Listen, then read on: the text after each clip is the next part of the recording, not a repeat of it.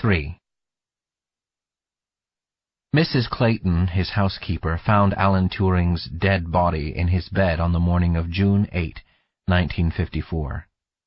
Nearby was an apple, out of which several bites had been taken.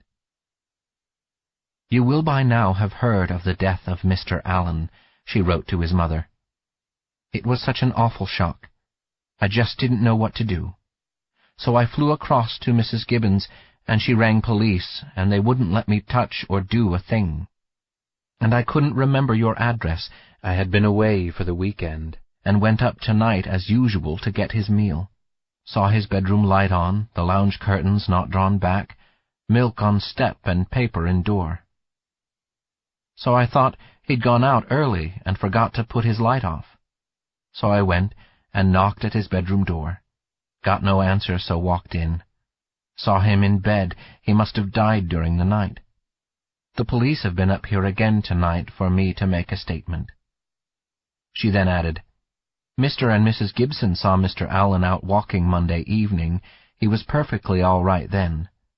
The weekend before, he'd had W. sick, Gandy over for the weekend, and they seem to have had a really good time. Then Mr. and Mrs. Webb came to dinner Tuesday, and Mrs. Webb had afternoon tea with him Wednesday, the day she removed." To Mrs. Clayton, the possibility that Turing had committed suicide seemed inconceivable enough to warrant her offering evidence against it, though not so inconceivable that she felt no need to bring it up. Nonetheless, the result of the inquest, held on June 10, was that Turing had killed himself.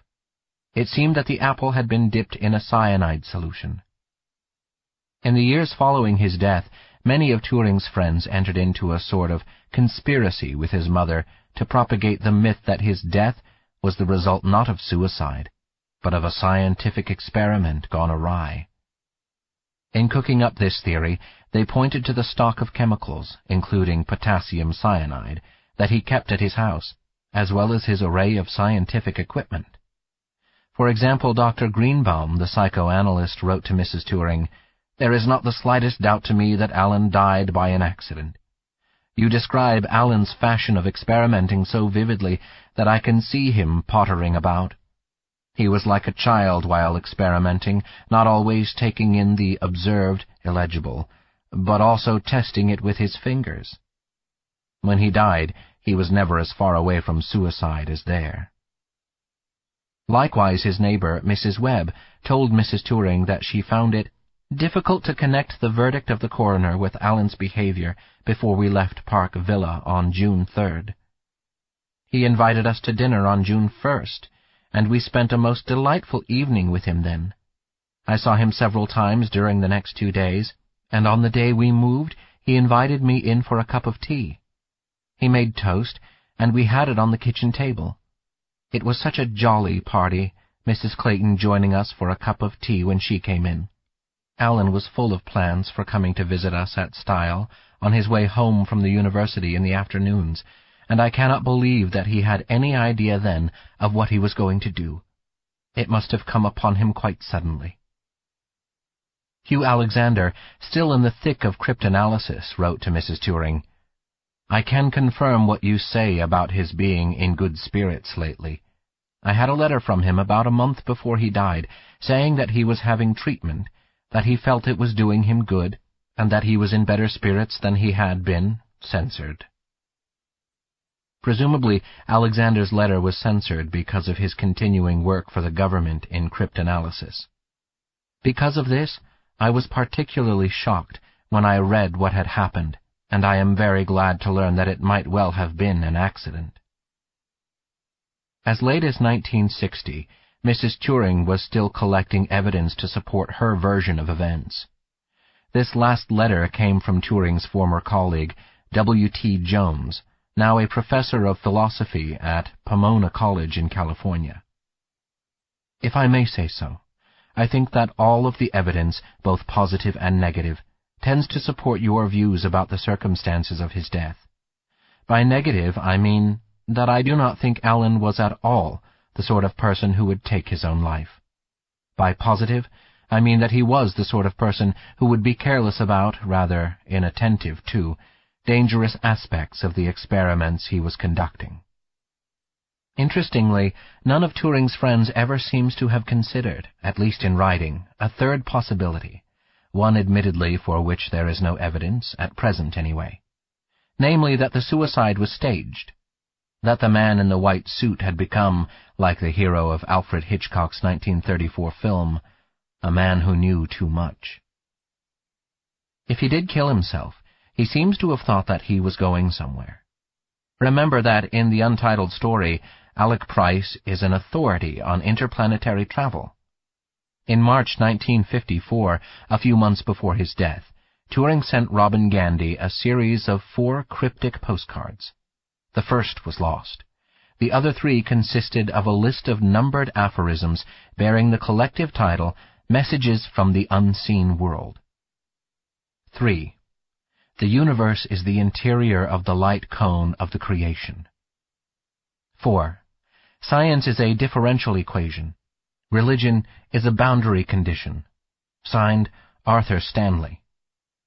Arthur Stanley Eddington, 1882–1944, mathematical physicist with whom Turing studied at Cambridge. 5.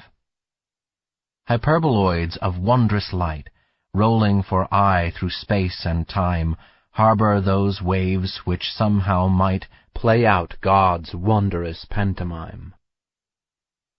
6. Particles are founts. 7. Charge equals E divided by pi, ang of character of a 2-pi rotation. 8. The exclusion principle is laid down purely for the benefit of the electrons themselves, who might be corrupted and become dragons or demons if allowed to associate too freely. Other mathematicians as great as Turing had ended their lives in madness. Cantor had, also Gödel. Perhaps Turing, too, was becoming delusional near the end, imagining himself rolling through space in a hyperboloid of wondrous light, known as Pryce's buoy. Or perhaps, as Gandy thought, this was all part of a new quantum mechanics not intended to be taken very seriously, almost in the for amusement only class, although no doubt he hoped something might turn up in it which could be taken seriously. Or perhaps the new quantum mechanics involved apples, light cones, and spaceships. In A Mathematician's Apology, Hardy had written, "No mathematician should ever allow himself to forget that mathematics, more than any other art or science, is a young man's game." Yet Turing, according to Gandy, had not lost his powers. Indeed, in the months before his death, he had come up with an upper bound for the Skews number that was lower than the one that Skews himself had established. This would have been a significant achievement had he chosen to publish it. But he did not. He said he didn't want to embarrass Skews. The idea of suicide, if it came upon him at all, must have come upon him suddenly. The method, on the other hand, seems to have been in the back of his mind for years. For instance, from Princeton, his friend James Atkins told Andrew Hodges, Turing had once written a letter proposing a suicide method that involved an apple and electric wiring. He often told his friends that he ate an apple every night before going to bed. And of course, in Cambridge, for weeks after the premiere of Snow White and the 7 Dwarfs, he would chant as he walked down the corridors of King's, "Dip the apple in the brew. Let the sleeping death seep through." Today the apple continues to fascinate. Much is made of its metaphorical implications. Apple of death, apple of knowledge, but too much knowledge? A rumor circulates on the Internet that the apple that is the logo of Apple Computers is meant as a nod to Turing. The company denies any connection. On the contrary, it insists its apple alludes to Newton. But then why has a bite been taken out? Perhaps what chills us is that in taking his own life, Turing actually chose to camp it up a bit, to invest his departure from a world that had treated him shabbily with some of the gothic, eerie, colorful brilliance of a Disney film. And yet in all the pages I have read about Turing, and there are scores of them, no one has yet mentioned what seems to me the most obvious message. In the fairy tale, the apple into which Snow White bites doesn't kill her. It puts her to sleep until the prince wakes her up with a kiss. This concludes the reading of The Man Who Knew Too Much, Alan Turing and the Invention of the Computer by David Levitt. Copyright 2006 by David Levitt. This book was read by Paul Michael Garcia. This unabridged recording was published by arrangement with W. W. Norton & Company, Incorporated, and was produced in 2014 by Blackstone Audio, Inc., which holds the copyright. Neither this recording nor any portion of it may be reproduced or used for any purpose without prior written authorization from Blackstone Audio, Inc. If you would like to obtain a monthly update telling you about new releases, call 1-800-SAY-BOOK. That's 1-800-729-2665. For a complete listing of our titles, visit our website at www.downpour.com. Thank you.